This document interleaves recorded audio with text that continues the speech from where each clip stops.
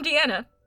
And I'm Wendy. And this is Left to Watch, where we look at leftist YouTube and analyze their videos. So, today we're going to talk about, in our first episode, we're going to talk about some of the fallout from the Angie harassment scandal. We're going to talk about Sarah Zed's new video, Social Clout, as currency, and we're also probably going to talk about a few pop culture things, aren't we? Yes!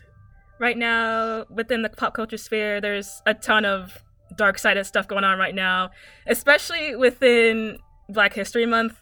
I want a do-over for Black History Month. I want the whole thing tarnished and done with. Like, if we have to move Black History Month to June, then we need to do it, because there has been... This kind of sucked. It's been dark-sided. It's so much dark-sidedness, from blackface to proceeding to the still continuation of the R. Kelly scandal to Jussie Smollett now.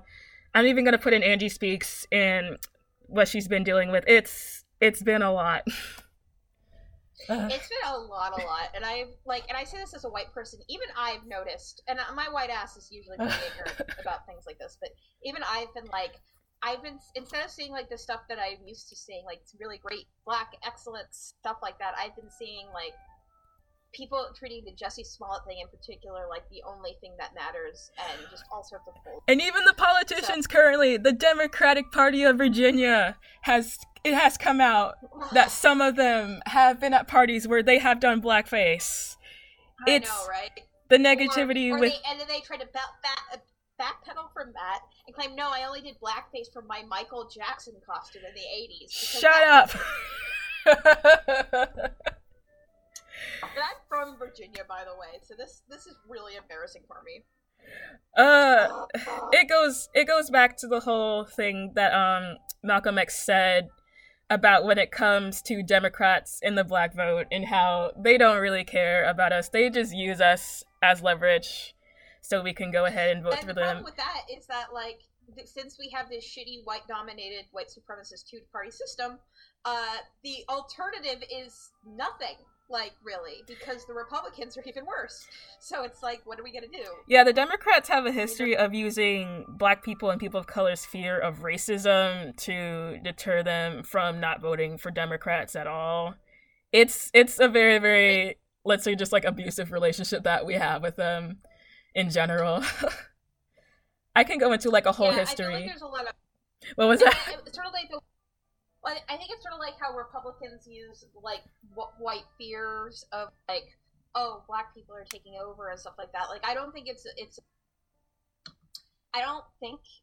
a coincidence that hate groups jumped after Obama was elected, and then after Obama we got, like, the most openly racist president that, like, we've ever could have gotten.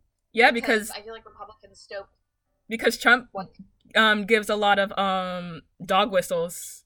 Especially with, like, back then in 2016 when he said they are rapists. It goes into the whole white fear of people of color, specifically Black people, brown people. Yeah, To Kill a Mockingbird. The whole rape of the white women kind of scares them into whatever their views are of being racist. That's all I can say. I can't word it. And the funny thing is, like, I feel like Black women are some of, like, the most vulnerable people. The real vulnerable people in our society, and, like, American society, are actually Black. Yeah, because we're seen more as objects in that we've been, like, very, very hyper-sexualized from the get-go to slavery.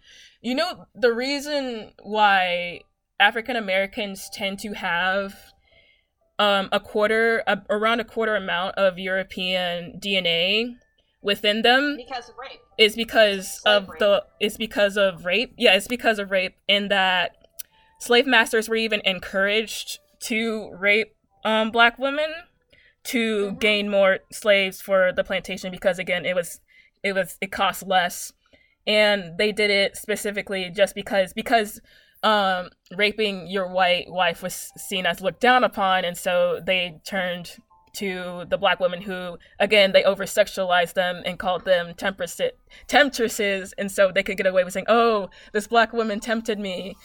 And even then, it's like, they openly say that, hey, these slave masters said openly, hey, this black woman is my mistress, and it was seen as like a status symbol to have even more of these black mistresses and more of the mulatto biracial children as well. It's a whole history I can get into. This was from the Bell Hooks book. There's a lot of history behind that. The most famous case is probably Thomas Jefferson. And, I don't think eugenics was actually formalized as a belief system back then, but it was also believed that they were somehow making their slaves smarter by raping them because because they considered black people subhuman. They would rape they'd rape their, being lighter skinned, you were more likely to work in the house and stuff like that.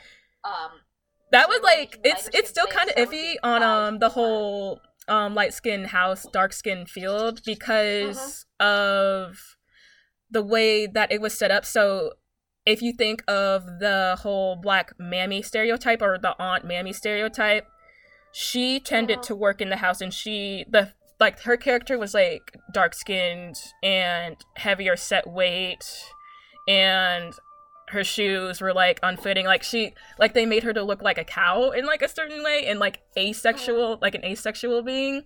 That was one of the caricatures in one of Bell Hooks' books. Sorry, I was just going into it, but no, it's totally understandable. Like, we can talk about this stuff because I feel like we are going to talk a lot about leftist YouTubers. As even leftist YouTubers have admitted, it's been a little bit of a country club. Yeah, because I'm trying to remember back to what Allison S. from Twitter said. Like, she talked about how it was very good practice to have all these leftist YouTubers to come together and educate people. However, it could easily turn into an e-celeb landscape where people form, again, those parasocial relationships and the whole deal of wanting to gain social capital. So the viewers see them as a figure of authority, when even like these people tend to be majority anarchists, so they don't want people to see them as a figure of authority, and they want them to have open and like balanced conversations with them. But the way everything is, these viewers tend to see them as like they admire them, but also on the flip side, they see them as someone they should be listening to, not in a way to like be educated, but in a way because they are seen as they're seen as having higher social capital is what I'm saying. Yeah, exactly. And it has become a clout game, and I think, and so this all comes together. Like, speaking of leftist YouTubers and the treatment of black women, we should probably go over the Angie Speaks thing a little bit. Okay, so yeah, the Angie Speaks thing, it centers back to the Angie timeline when she reviewed Dr. Bones, who was an egoist. At the time, she didn't know all the horrendous things he did. And after it came to light that he was sexually or just assaulting or abusing this person, she got targeted for supporting him. We should probably explain. Dr. Bones was like a leftist podcaster, I believe. Yeah. Who was getting a lot of clout, and he used that clout basically to take sexual advantage of a bunch of some women, and she didn't know about that at the time. Yeah, she didn't know, and because of that, because she was associated with him, like she did not know that he did all of those horrendous things, but because she was associated with him during that live stream, she got targeted. And because she got targeted, she, in retaliation and in response, she made that whole cancel culture video, which again brought to light about how we view social capital. It's very insightful, and it's cool that it was made out of like retaliation in response to like the criticism she was, like the undeserved criticism that she was getting. Let me see. Yeah, and it's kind of it's very complicated. Like, he was in the part of the Conjure House. Yeah. Blog, which I'm not too familiar with, but it's But it's basically interesting because they've got some religious beliefs in common, don't they?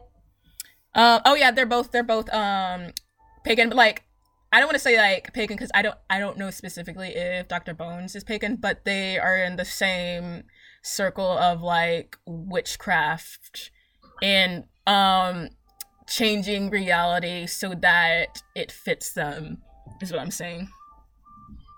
Yeah.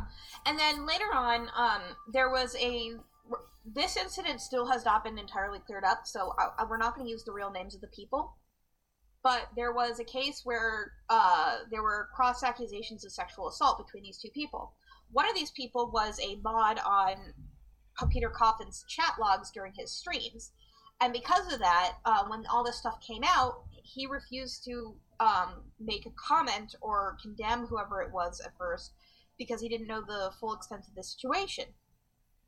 Angie Speaks then did a video with Peter Coffin, and for that she got targeted harassment. It was called a rape apologist.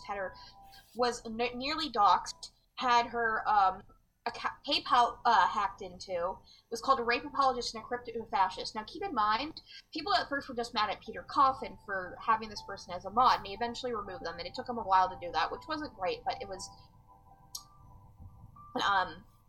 Keep in mind, he did a video where he had a lot of people doing voiceover work, including Angie Speaks, but not just Angie Speaks. But it was Angie Speaks and Angie Speaks alone who got this level of harassment. It was even worse than what Peter Coffin himself got.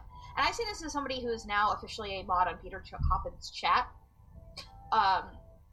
He's a good guy, but he refused to make a judgment on this, and Angie Speaks, who doesn't know any of the people involved, refused to make a judgment on this situation.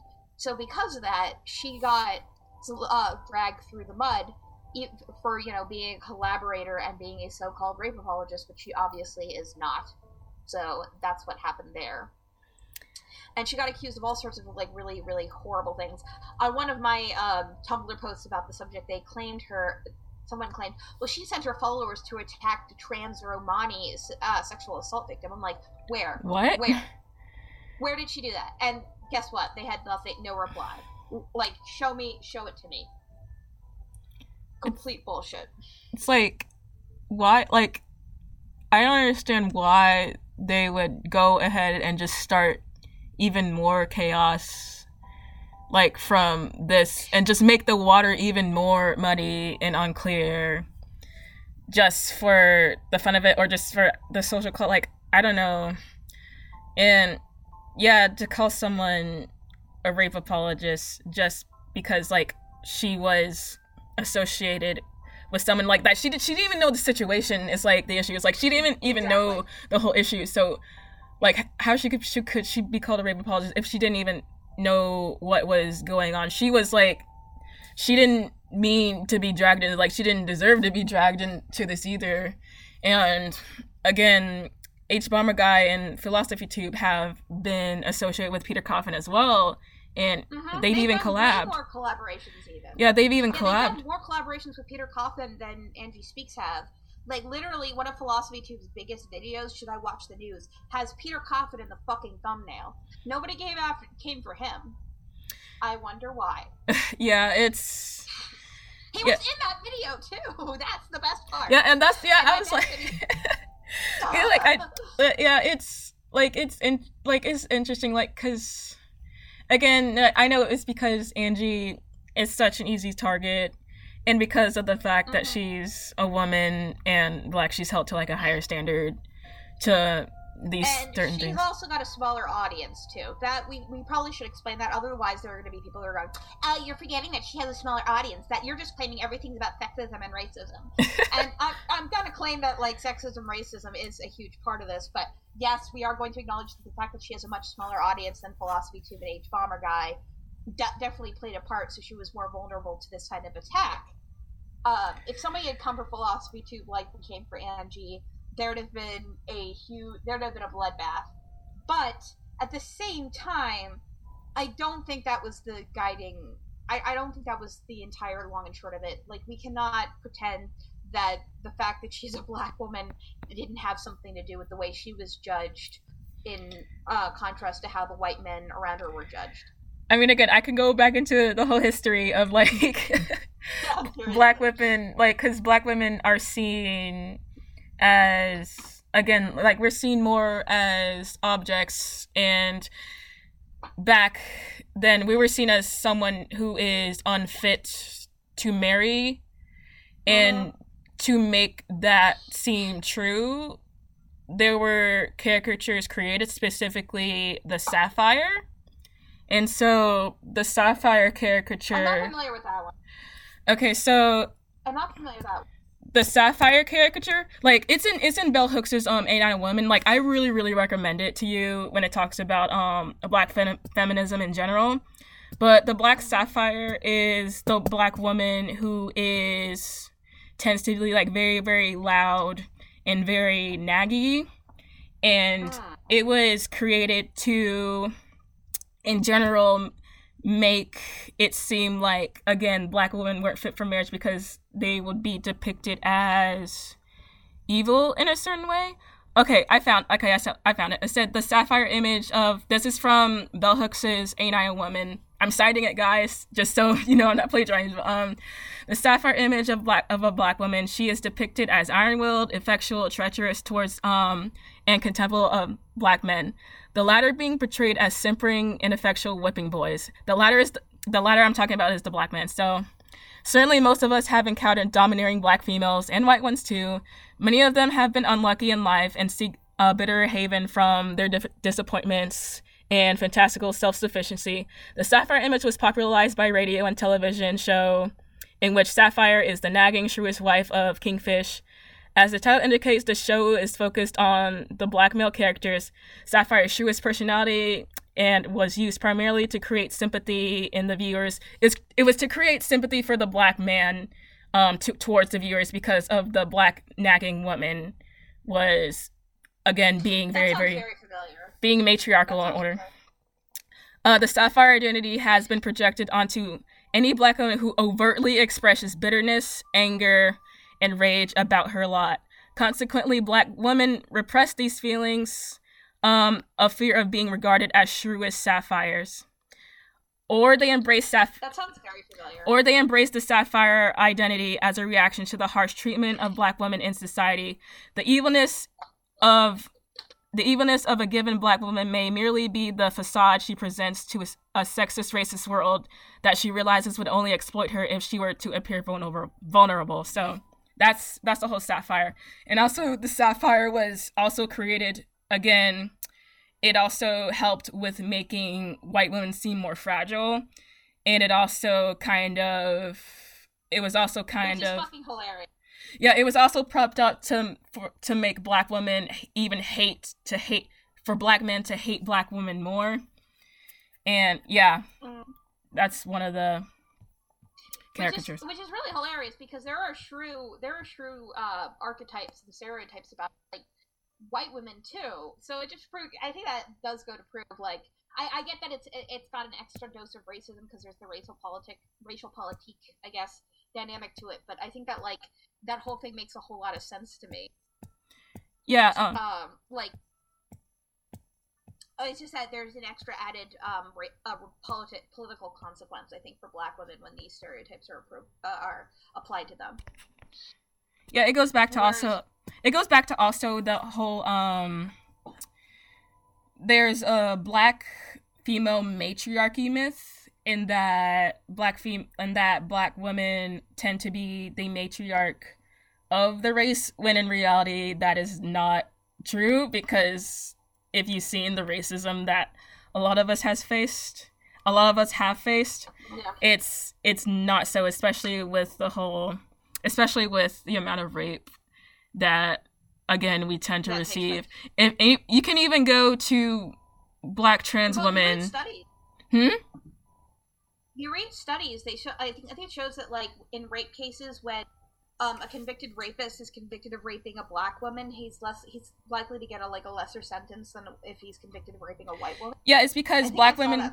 It's because black women, they painted black women as being more sexual than white women. Like, again, white men were encouraged to like have sex with black women. Yeah, have sex with them all you want. Have sex with them all you want. You can do whatever you want with them, but remember, they're not marriage material because white women are viewed as that. Well, yeah, no, I agree. There's that, like, well, I mean, that's the thing I think that also is applied to black people in general. Like I'm gonna say this term and I hate saying it. It like tastes bad in my mouth to say it, but it's so common, I feel like. And I want people to stop saying this, but I've heard it a lot. Here I'm gonna say it. Ready? Jungle fever. I mean, yeah. That term, like, it's disgusting, and also it doesn't make a whole lot of sense. I mean, yeah, there's a reason. Like, besides why the whole racist caricatures of black women were put in place, white women tend to not white men. Black women tend to not choose to not date white men because they would get all the brunt of that jungle fever nonsense. Like, black men, not so much, because again, there's like that barrier of sex. It's more of a dominance thing too, isn't it? Yeah, it's again, I'm going back to like Bell Hooks' book in AI Women. She said that as history went on, white men became to be kind of more okay with black men dating white women because, again, they were both seen as lesser than them. And even during the whole interracial laws of the 70s, it was still centered around a black man. And it was centered around black men and white women. But when... Sorry, like, we're getting off on a tangent, but I'm still going back. But because when a white man marries a black woman, the black woman and her children of the white man get his title, and they take pretty much everything from him. And to them, that's seen as being erased from existence. So yeah, it's probably that's why. Okay, racism is so much fun, isn't it?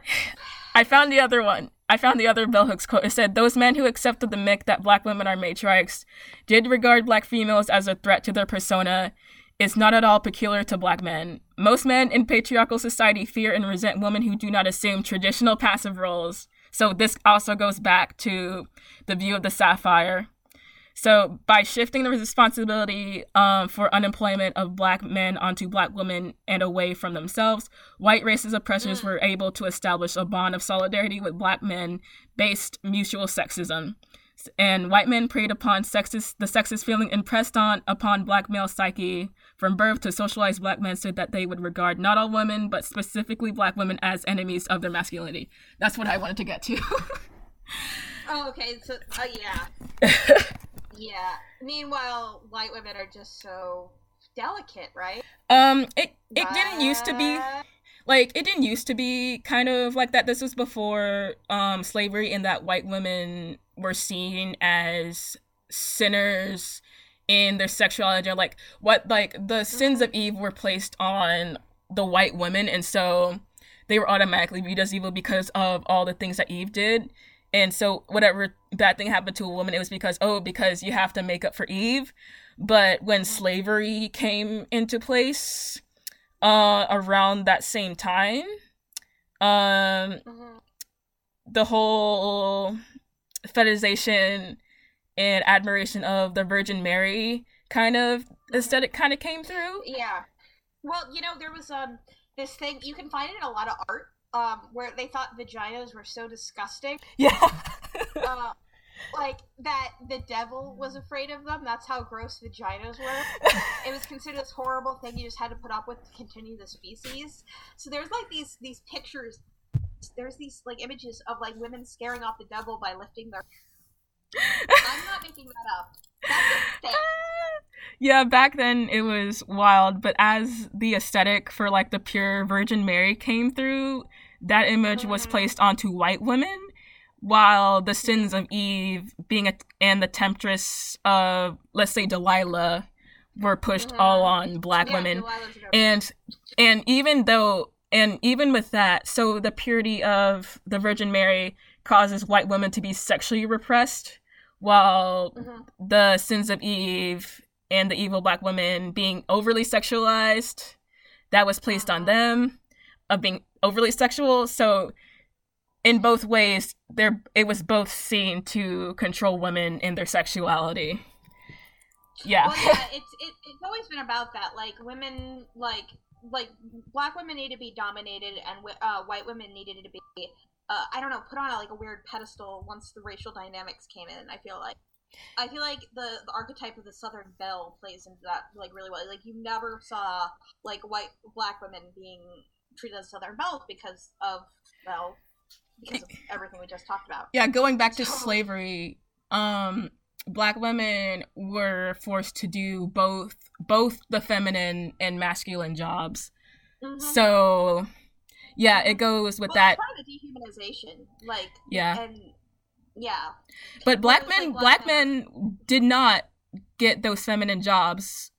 It was only the black women to reinforce the traditional roles. And the Southern Belle, going back to the Virgin Mary, it kind of goes into that archetype as well. And that's a whole history. Yeah. it's a whole history. It's a whole history. I feel and I wonder how much of that translates into conscious. I actually asked some with black women I know who are from the UK, what do you guys go by? Are you guys Anglo-African? What's the equivalent of African American in England? They didn't. So they just say black English or black Scottish or black Irish. Yeah. I'm wondering if you're black English, how does that play into the whole thing? Because clearly Angie speaks to an international audience. Yeah. I mean, they face slavery. She's also an open witch too. Yeah, that's even worse because of the whole stereotype of, again, the black witch. Because again, it goes back to women being evil and the whole evil woman being placed on the black women, and so again, witchcraft being seen as evil. it's a double whammy. I was asking the other day about Tituba. Yeah, well, I was asking the other day about Tituba because the Salem witch trials, the Jacobean witch trials, were happening all over Europe. And the Salem witch trials, in a way, were a extension of that, but they were also particularly racist because the origin of the witchcraft among all these white women in the Massachusetts colonies at the time, or the New England colonies at the time, was placed on being introduced to the devil and devil worship and witchcraft by a slave named Tituba. And to this day, we don't know, she might not have been black. It's mostly been assumed that she's been black. But it turns out she might have actually been Native American. Yeah. We literally aren't sure. That's how much of that has been erased. So I feel that's a relevant point to bring up too. I think there's an element of religious bigotry going on here too that is tied in with how Angie Speaks was treated. Yeah, it still plays into the same thing of the witch of color getting the brunt force of everything. Yeah. But yeah, that was a whole history of why people see black women as that, and they get again the brunt force of negativity. And I feel like people are replacing all of the history of black women on Angie Speaks, and I feel maybe that's probably problematic. That if it sounds like we're doing that, we're not trying to do that. But yeah, she's not the spokesperson of black women. Yeah. No, she's not. No, Bell Hooks is down. Bell Hooks, we turned against Bell Hooks the moment she started criticizing Beyonce. And she did. I have to find it again. I'm sorry, but Beyonce is America. She's America. I have to find that. I have to find that again of how she talked about Lemonade or whatever, and she no. Yeah. And talking about Beyonce in general and how she plays into great. Yeah. Bell Hooks is fun. She's fun. And how she plays into the whole sexualization of the black women and all that other stuff. Again, I still recommend Ain't I a Woman, from her earlier works, because it was good. All of those quotes I did was from Ain't I a Woman. Just saying. Actually, Amazon has a triple, a bundle that they're. Oh wait, this is offered at. No, it would cost. This is stupid. Because Yeah, it's on Amazon, but they were putting it together outside by Audre Lorde and Angela Davis, Women, Race, and Class, which you got to read your Angela Davis for your social studies. Don't buy from Amazon. Go to the PDFs. Become a communist today. Don't buy from capitalist Amazon. Okay, so that's what Angie Speaks would say, and I feel like Angie Speaks had to go off social media. She had to go off social media for a while, and I don't blame her for a while. Yeah, because again, she has a history of anxiety and depression, so yeah, I would understand. Exactly, especially when you're being called a rape apologist. She's a sexual assault survivor, and I think like that's a relevant thing to bring up. All this stuff piled on her, all because she did a collaboration for a video, and she actually called out a few points. People will use their minority status, like she pointed out that sometimes people will use minority status as a clout game in order to speak over others, and I think it's important to bring that up too. Yeah, like I need to find that tweet again that from a person I followed called Abazilla, and she made a tweet about when people start ranting about things that they don't really care about, and to seem as though they care about it to get like social capital. And then they bow and scene. Sorry. I need to find that. No, go for it. Like, I need to find it, like, because it was just a picture. It was like, because they were acting like they cared about this certain thing just to get, like, social capital. Sorry. You could go. No, I understand. No, it's fine. No, go for it.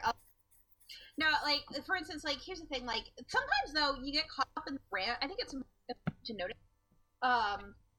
Like, that sometimes you do get caught up in the fury of things, too. And it's something you're trying to get social capital. Like, you feel angry because, like, you get kind of caught up in the fury over it. Like, I really, really hated the Kendall Jenner Pepsi commercial. And what I really, like, and the reason, I hated it for a number of reasons, but one of the reasons I really hated it was it reminded me of the protests that happened in Louisiana. And I knew about this because, like, I lived in Louisiana for a time, and there was this woman there who had walked up to police officers at a Black Lives Matter protest and just stood in front of them and held out her hands. And the Kendall Jenner thing was clearly like sort of a takeoff on that, except it was a white woman doing it and offering a Pepsi. Yes, because social justice is quote unquote trendy right now. So what Pepsi did. Join the conversation. Yeah. So what Pepsi did was a failure. However, these companies are learning specifically how to deal with the trend of social justice. And so, let's say, like... did it brilliantly. Like, speaking of which, like, H. Bomber Guy just released a video on woke brands, and he pointed out, like, what Nike did was actually brilliant. Yeah. Again, the companies are learning how to position this because they saw Pepsi and Pepsi failed. But again, like you said, the Nike ad, the Gillette ad, like the whole quote unquote feminist products that they put out as well. It's a lot.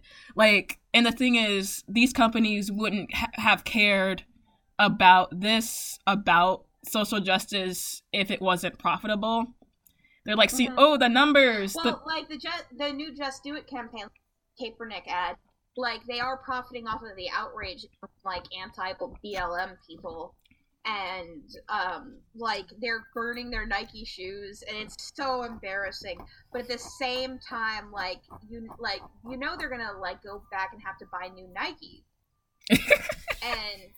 You already bought it. Did you remember? Yeah, I know. And like you already bought it, so you burning these shoes does not matter at Nike. They don't give a shit. It's like which leads us kind of into H. Bomber Guy's video about this, is that like these companies, they know better. Like they're learning better, and they're learning how to put off the outrage. And I actually think that last time I checked, like actually Pepsi's sales went up a bit after that commercial. Like. And it's just like ridiculous. Any publicity is good publicity. But then it was like the Sean Hannity thing with Keurig coffee maker destroying their Keurig coffee machine. like Nike did pull it off really well, and then like H. Brown guy in his video is like, by the way, they still use sweatshop labor. a lot. And it's like, you know, Colin Kaepernick's a good dude, and it's good that they were shedding light on, like, black athletes like LeBron James doing really, really good things and everything like that. But at the same time, like, Nike does sweatshop labor. I mean, at the end of the day, it's for a profit. And, I mean, yeah, they can do all that social justice stuff, but at the end of the day, like, if it wasn't seen, if putting Colin Kaepernick was seen as something negative, they wouldn't have done it at all, to be honest, because it wouldn't have been profitable. Can I ask you something? When it comes to Colin Kaepernick, do you think that maybe he gets, like, maybe, I shouldn't say he gets, because he did not get away, like, he's been kind of, the way he's been treated by the NFL has been terrible, but, like, he's light-skinned. Do you think there's any colorism in the way he's, like, viewed, colorism to the way he's viewed versus, like, maybe how, like, a dark-skinned black man might have been treated? Because somebody said something about that on Twitter. I don't remember who it was, but, like, it kind of stuck in my head. Yeah, it can be. I mean, he's biracial, and so people will view, like, paler or lighter toned skin people be more empathetic towards them. Again, I can go into, like, the whole white sociopathy and how they tend to not be empathetic towards browner people. And so when, again, if you see, like, a lighter skinned person getting bashed, then I guess there could be more empathy.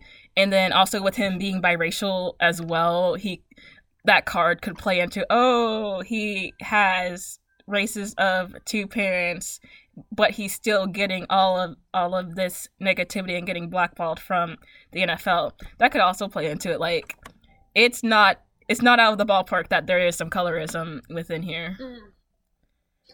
Normally I wouldn't ask that, but I did feel like talking about it. I don't feel like there should be any, like, stone left unturned on this. Yeah. Because I feel like there's so much discussion. I feel like a lot of people, like, one of the biggest problems I think we have when we talk about race in America is how we try to simplify it too much. Yeah, it's because people don't want to talk about it because it's so complex, and because of the way our environment is to want to get everything, like, very, very fast-paced and direct.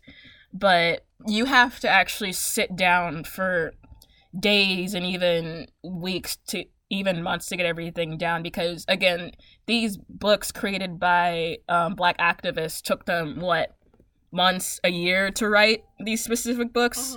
It's not going to happen within, like, a day. You would have to dismantle everything to get to the bottom of, like, the specific racism, like, that this country holds. Because, again, this country was built off of imperialism and racism. And so to discuss it, everybody would have to look within themselves. And like Angie Speaks said, do shadow work and look at their own demons. But people aren't able to do that because, one, it can be, like, very, very traumatizing and scary. And two, because, again, a lot of us just don't have time anymore because of the whole 9 to 5, having children to care about. It's a lot. So I feel like one of the biggest, like, fuels for the right wing, in a lot of ways, is exhaustion. Just pure exhaustion. Do you know what I mean? Yeah. Because every other day, there is something. And having to put all your energy into everything. And I feel like there's a lot of politics. And so that we actually... Oh my god. I just found something. I can't believe it. What?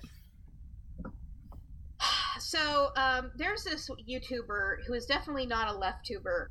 His name is, I don't remember his last name, and I do, but I'm not going to say his full name. But you guys probably know him as YMS, aka Your Movie Sucks, and he just posted something on Twitter just a couple days ago, and it's kind of blowing my mind that he actually said that. He said that now that 2020 is actually looking serious, I would just like to remind everyone to be mindful of propaganda over the next couple of years. The internet is a powerful tool. Reddit is easy to manipulate. Fact check. Don't believe something just because it has a lot of upvotes. It is so weird to have him saying that. You are not immune to propaganda. Yeah, exactly. But YMS still, he hasn't moved yet? He hasn't moved left yet? No, he hasn't. I don't think he has.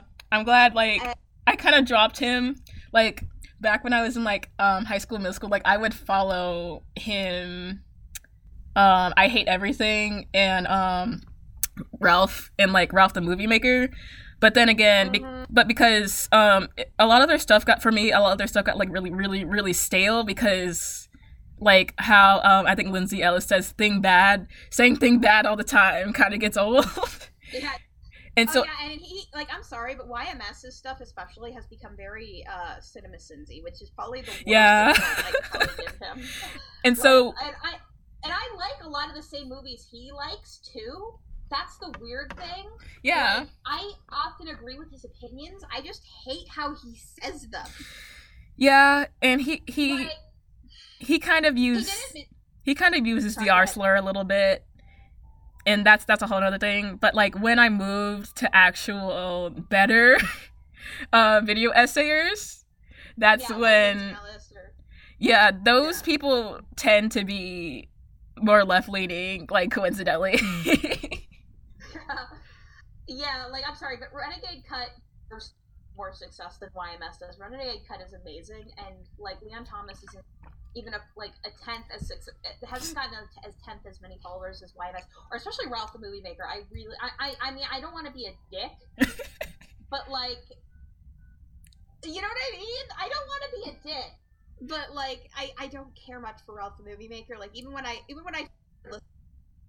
this was before he dashed Wonder Woman, and I was right or die for Wonder Woman.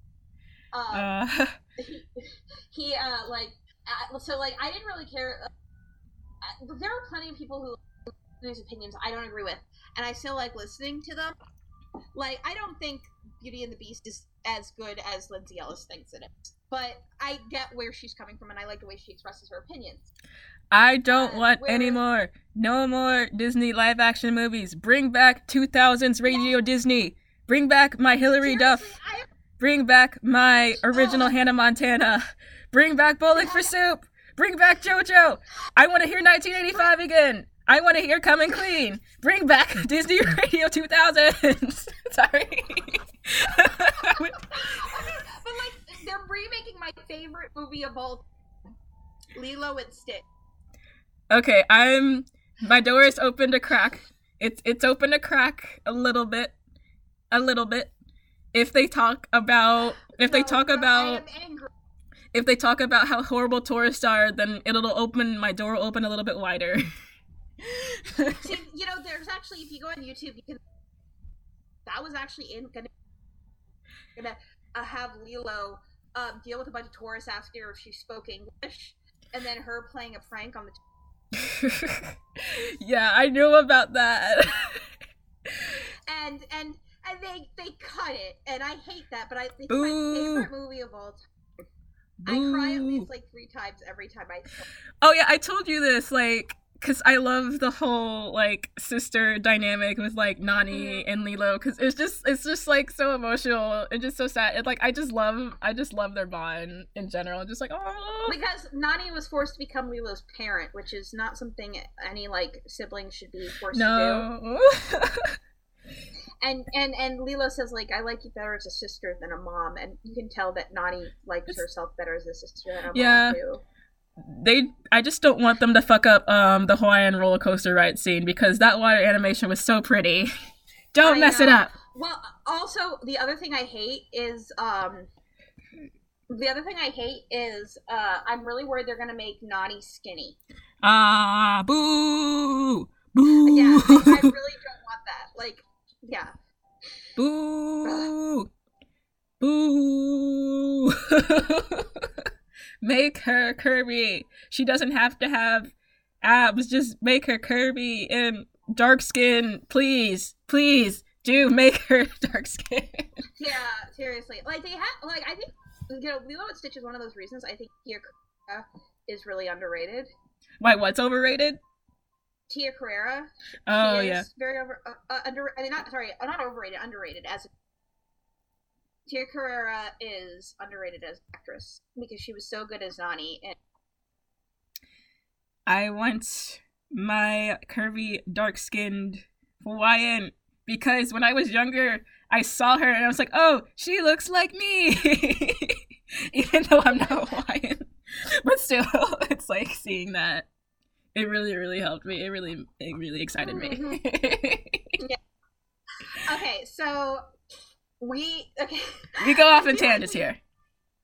Yeah, what else do we have to? We have a lot of things to say, as you guys can probably tell, and we're trying to get more of a structure going. But this is our first episode, which is why we are talking about 1,000 different things in one. But I think we have a lot to say about adult. But yeah, so basically, one of the things that has come from the Angie Speaks thing, which I think is positive, is a lot of leftist YouTubers and a lot of leftist YouTube followers are coming together to create a protocol to deal with situations like this. When there are like cross accusations, and when it's people know, and how we protect victims and keep this from like, instead of creating more victims, because let's face it, none of the harassment Angie Speaks got helped anybody. It just created a new victim. It didn't help the person who was attacked. She was not helped by this. No one was. Yeah. So, there was no positives against this, and we gotta learn. So I know there's right now. I'm not gonna say too much about it. I want to be let out right now, but not right now. Like lefttuber and lefttuber creators and followers right now who are trying to craft something that would help people deal with this sort of like online hoopla and cross accusations in situations like this, which I think is vitally important, especially in cases where maybe names are not known, and where you got like a hazy situation like this, where like when I first heard about this, like I didn't even know the names of the actual people involved. That's how crazy and how out of outlandish it was. And when I tried to Google it or look it up, I couldn't find anything concrete. I had to go to the sources on this because there was so much misinformation out there already. Yeah. Gwen from Gwen No Fear, her YouTube video, she discusses about like the structure of LeftTube, and discusses that whether LeftTube can actually be a safe place for people. And she says that hold on, let me bring it up. She states that LeftTube is not a safe space because it is not a controlled and isolated environment. Like she brings up the definition of safe spaces, and that definition is in a controlled and isolated environment. And she says, this is quoting from the video, the assumption that YouTube is a controlled environment is wrong, and we can't control who engages with people. We can't control who engages with people on YouTube. Safe spaces are generally in person, and people are held immediately accountable for their conduct, which is not happening within the sphere at all. No one is being held immediately accountable. And social media does not allow people to respond in person, which is also another big issue because these issues are very, very personal. And if we were in like the reality non-internet sphere, a lot of the stuff coming out we probably wouldn't know about, or probably wouldn't even be within our business or within our realm to understand what was going on. But because how social media is, we're in everybody's business. But yeah, and everybody's business becomes everybody else's business. Yeah. She also states that LeftTube does not have the resources in the form of having an ever-present formalized online resource, like on-site therapists. Because, again, that takes a lot of energy for specific people to stay online and come to them about specific things. Like, if we can get people like that who specialize in therapy as leftists, then that would be cool. But she also says this is why LeftTube cannot... these lines. This is why LeftTube cannot and is unable to be a safe place for rape survivors. She believes that... I think, yeah. Yeah. And I think the parasocial element is very... Yeah. Discussion too. Because a lot... Hold on. Going more, Gwen believes that this can be very... these lines. This can be very frightening for people, especially for the ones who have mental illness. Yeah, because she's saying because LeftTube isn't inherently a safe space because of how spread out everything is. Nothing is very, very controlled. It is very frightening for people who are rape survivors, especially with people with mental illness. Like, she even came out and said she had bipolar disorder.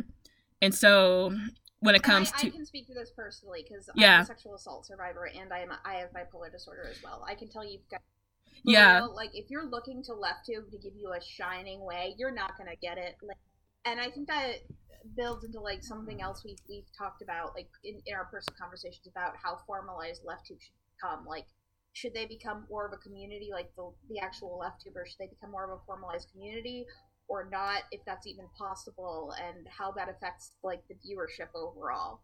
Yeah, like, I'm happy that there's a growing leftist presence on YouTube, because we've had, for too long, that's been too long, like, a lot of, like, right-leaning spaces, even supposedly progressive people who are actually, like, really socially quite backwards people who were allowed to dominate this platform that is just becoming more hugely influential every day. Like, even RightTube doesn't have, like, a full isolated community, because they infight within themselves, if you want to be honest. Like, and a lot of them deny that they're even a community, which I can tell you from personal experience that they have started doing that, even though they used to be all about claiming that they were buddy-buddy. Yeah, they call themselves... Not so much. Yeah, they call each other names and not police each other, but call each other out all the time, like white knighting people. And it also said, Gwen from the YouTube video said she's livid that the LeftTube community has a group of people who are bad actors and who are racist and transphobic, and especially when they can get away with it.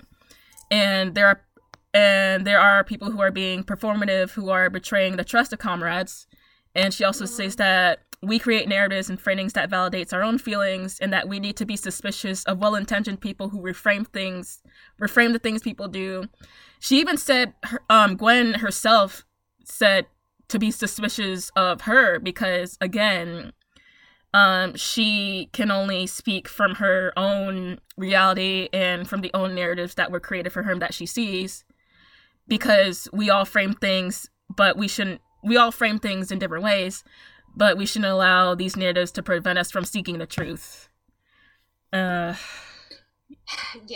Sometimes it can be very, very uncomfortable, too. Like, it's sometimes, like, taking shit and, like, facing facts on things can be very difficult. Like, there can be some but even when it gets, we have to have our ears open and our mouths shut sometimes, and I feel like we do the opposite too often. So I think she's right about that. Yeah, and back to, she does. She criticizes Angie and Peter Coffin in that she believes that some of the things that they have said feed into the cultural dispositions into rape apologia, like, and they don't mean to. Like, she says that they don't mean to, but it still feeds into, like, rape apologia, and that their search to elucidate their actual point of view, they ended up saying things that don't represent what they believe. However, Gwen states that she knows that they don't defend, like, the rapist, and she believes that they are good comrades. They are good comrades making the wrong kinds of arguments. And she recommended the Ship of Theseus with how going into wording things that you don't mean can be harmful. She mentioned the Ship of Theseus with that too. And yeah, that was the end of it. For people who don't know, the Ship of Theseus was this ship that, like, it went on a and as it was returning, it kept breaking, and parts of it kept having to be replaced until every part of it was replaced. So it's this common, like, philosophical question: is the ship that returned that was made entirely of replaced parts the same ship that left it? So that is the Ship of Theseus. Yeah. So saying that you don't have all the facts, or that you don't know about it, or that you don't have enough information to know, kind of feeds into that rape apology that she was talking about. And then she also discusses Angie's use of the word triggering, and she understands that it's because when you are bashed so much when it comes to people in bad faith calling you a rape apologist and all this other stuff, that you belong at the that when a person that belong at the end. Yeah. That when a person comes in good faith to you, says that, hey, what you're saying is bad, or very, very, or that triggering is not a good thing to say, you end up blowing up, because you've already faced so much of that negativity. Like, and she says that, like she knows that, yeah, you end up, again, blowing up because you face so much of the brunts of people bashing you negatively. Like, even, I feel like a lot of timing needs to be, like, considered when you approach somebody who's going through that sort of shitstorm too. Yeah, and even with that, like, it was very distasteful what she says, and she understands. Like, again, I really do hope, like, when she calms down, she's able to apologize for that, because I see her as someone who would be able to do that. But yeah, again, when you're constantly being faced with negativity, you start to not see who's coming to you in good faith or not, which is also a terrible thing when it comes to leftist YouTube in general. Mm-hmm. And that was it on her. That was it on her video. Yeah. Yeah. There are ways to, like, approach these things. Like, we also have to remember is, like, a lot of people think, like, oh, these people are not perfect. Like, nobody's perfect, and nobody's a perfect leftist, and nobody's perfectly woke, or whatever word you want to use.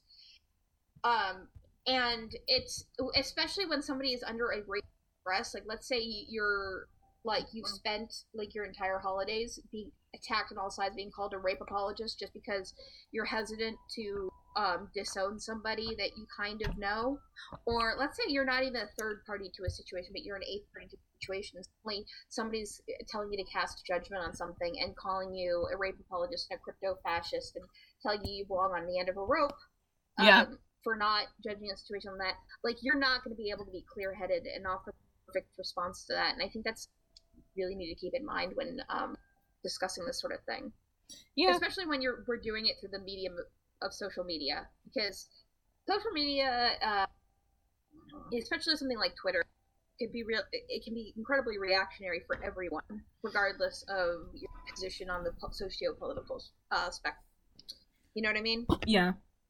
So I feel like that's an important part and an important thing to, like, keep about. Like, I can't imagine being in the situation that Angie pressure she's in. And I've had undeserved social media crap thrown at me before, but, like, nothing on the level that she got, and nothing on the level that Peter Coffin got. So, like, I'm kind of, like, a little bit more like, I don't know, like, you know what I mean?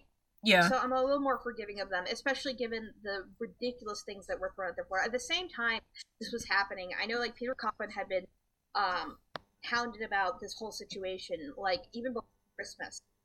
And at the same time, he was being given shit for the fact that he's agender. Oh. And people claiming that, like, he's just lying about it to get social clout or whatever. Like, because apparently he doesn't present as female enough to be agender. Oh. Which is because it's just complete horse shit, by the way. Like, because apparently because he has a beard, because he doesn't wear skinny jeans, and because he has a wife and kids, that makes him a man in every way, and that he has to feel male gender, and that's complete bullshit.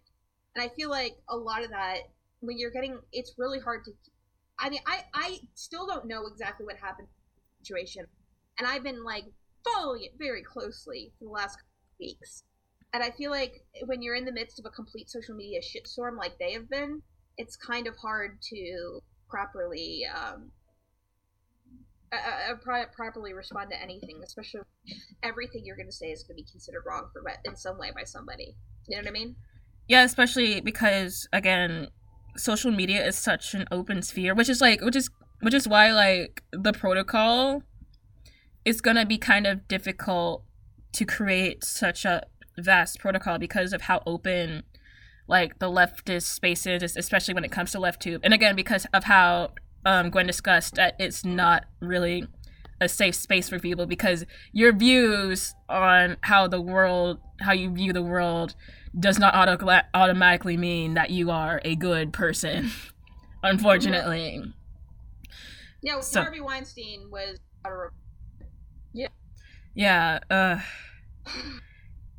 And again, like, LeftTube is not a safe space. Like, it's unfortunate that it's not. But again, because everything is so open. Yeah.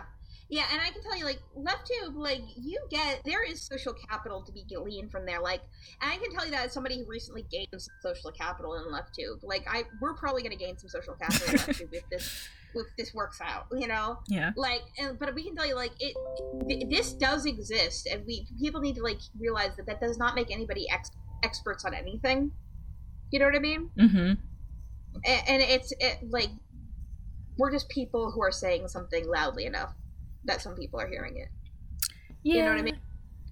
Yeah.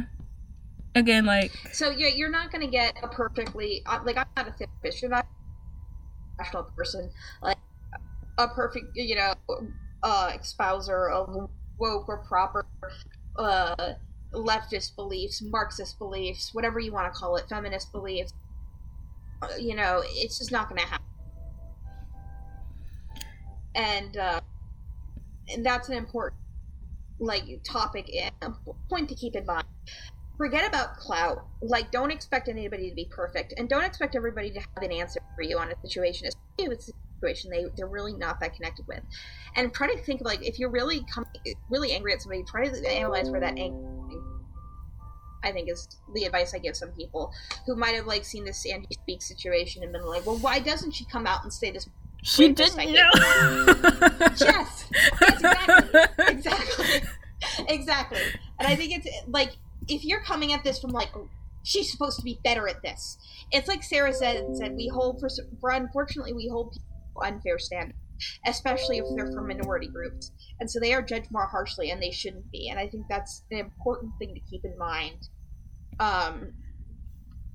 Angie is not the spokeswoman for all Black women. Just calling it out there right now. Yeah, exactly. Like, yeah, don't think that, like, you know, like, I'm a Jewish woman. I for all Jewish women. Like, for instance, I'm not very big on Israel, for instance, and I know that there would be a lot of Jewish people who, if enough Jewish people hear this, there's going to be a few people who are going to be very angry that I just said that. But, you know, like, you got to keep that in mind. Nobody's going to be the perfect little Black person, or the perfect little woman, or the perfect little feminist, Marxist, or the perfect Jew. No, even people with, like, stop expecting them. Yeah. It also goes with, like, what you said with Sarah Z and, like, the whole parasocial relationship, and how you kind of, again, see someone as that whole embellished, perfect person that you admire, and so it hurts a lot when they do something terrible. And then you start to bash them. Or they mess up. Yeah. With that in mind, I think we are coming up. We are just over, and I want to thank anybody who's listened to this. Thank you for listening. This is our first episode, and we're going to be exploring a few different directions for this podcast. Is there anything you want to say, Deanna, before we sign out? Get that cash in this capitalist system. That's all I gotta say. Get that cash. Do what you gotta do. Enjoy Black History Month. Enjoy, like, the last... Hold on, what date is it? Enjoy the last... It's 6 days. Enjoy the last 6 days of Black History Month. Hopefully, something will turn around during this Black History Month. If not... seriously. If not, I demand that we change the month to June when all of this other stuff cranks up, because June is always such a fun month. And plus we get all of the cool summer songs or whatever. Yeah, that's it. Yeah. Alrighty then. Okay. Well, we're signing off now, guys. We hope you enjoyed the episode. We might have said some things that might make you uncomfortable. We're speaking from hearts. So, thank you so much. Bye. Bye. Okay.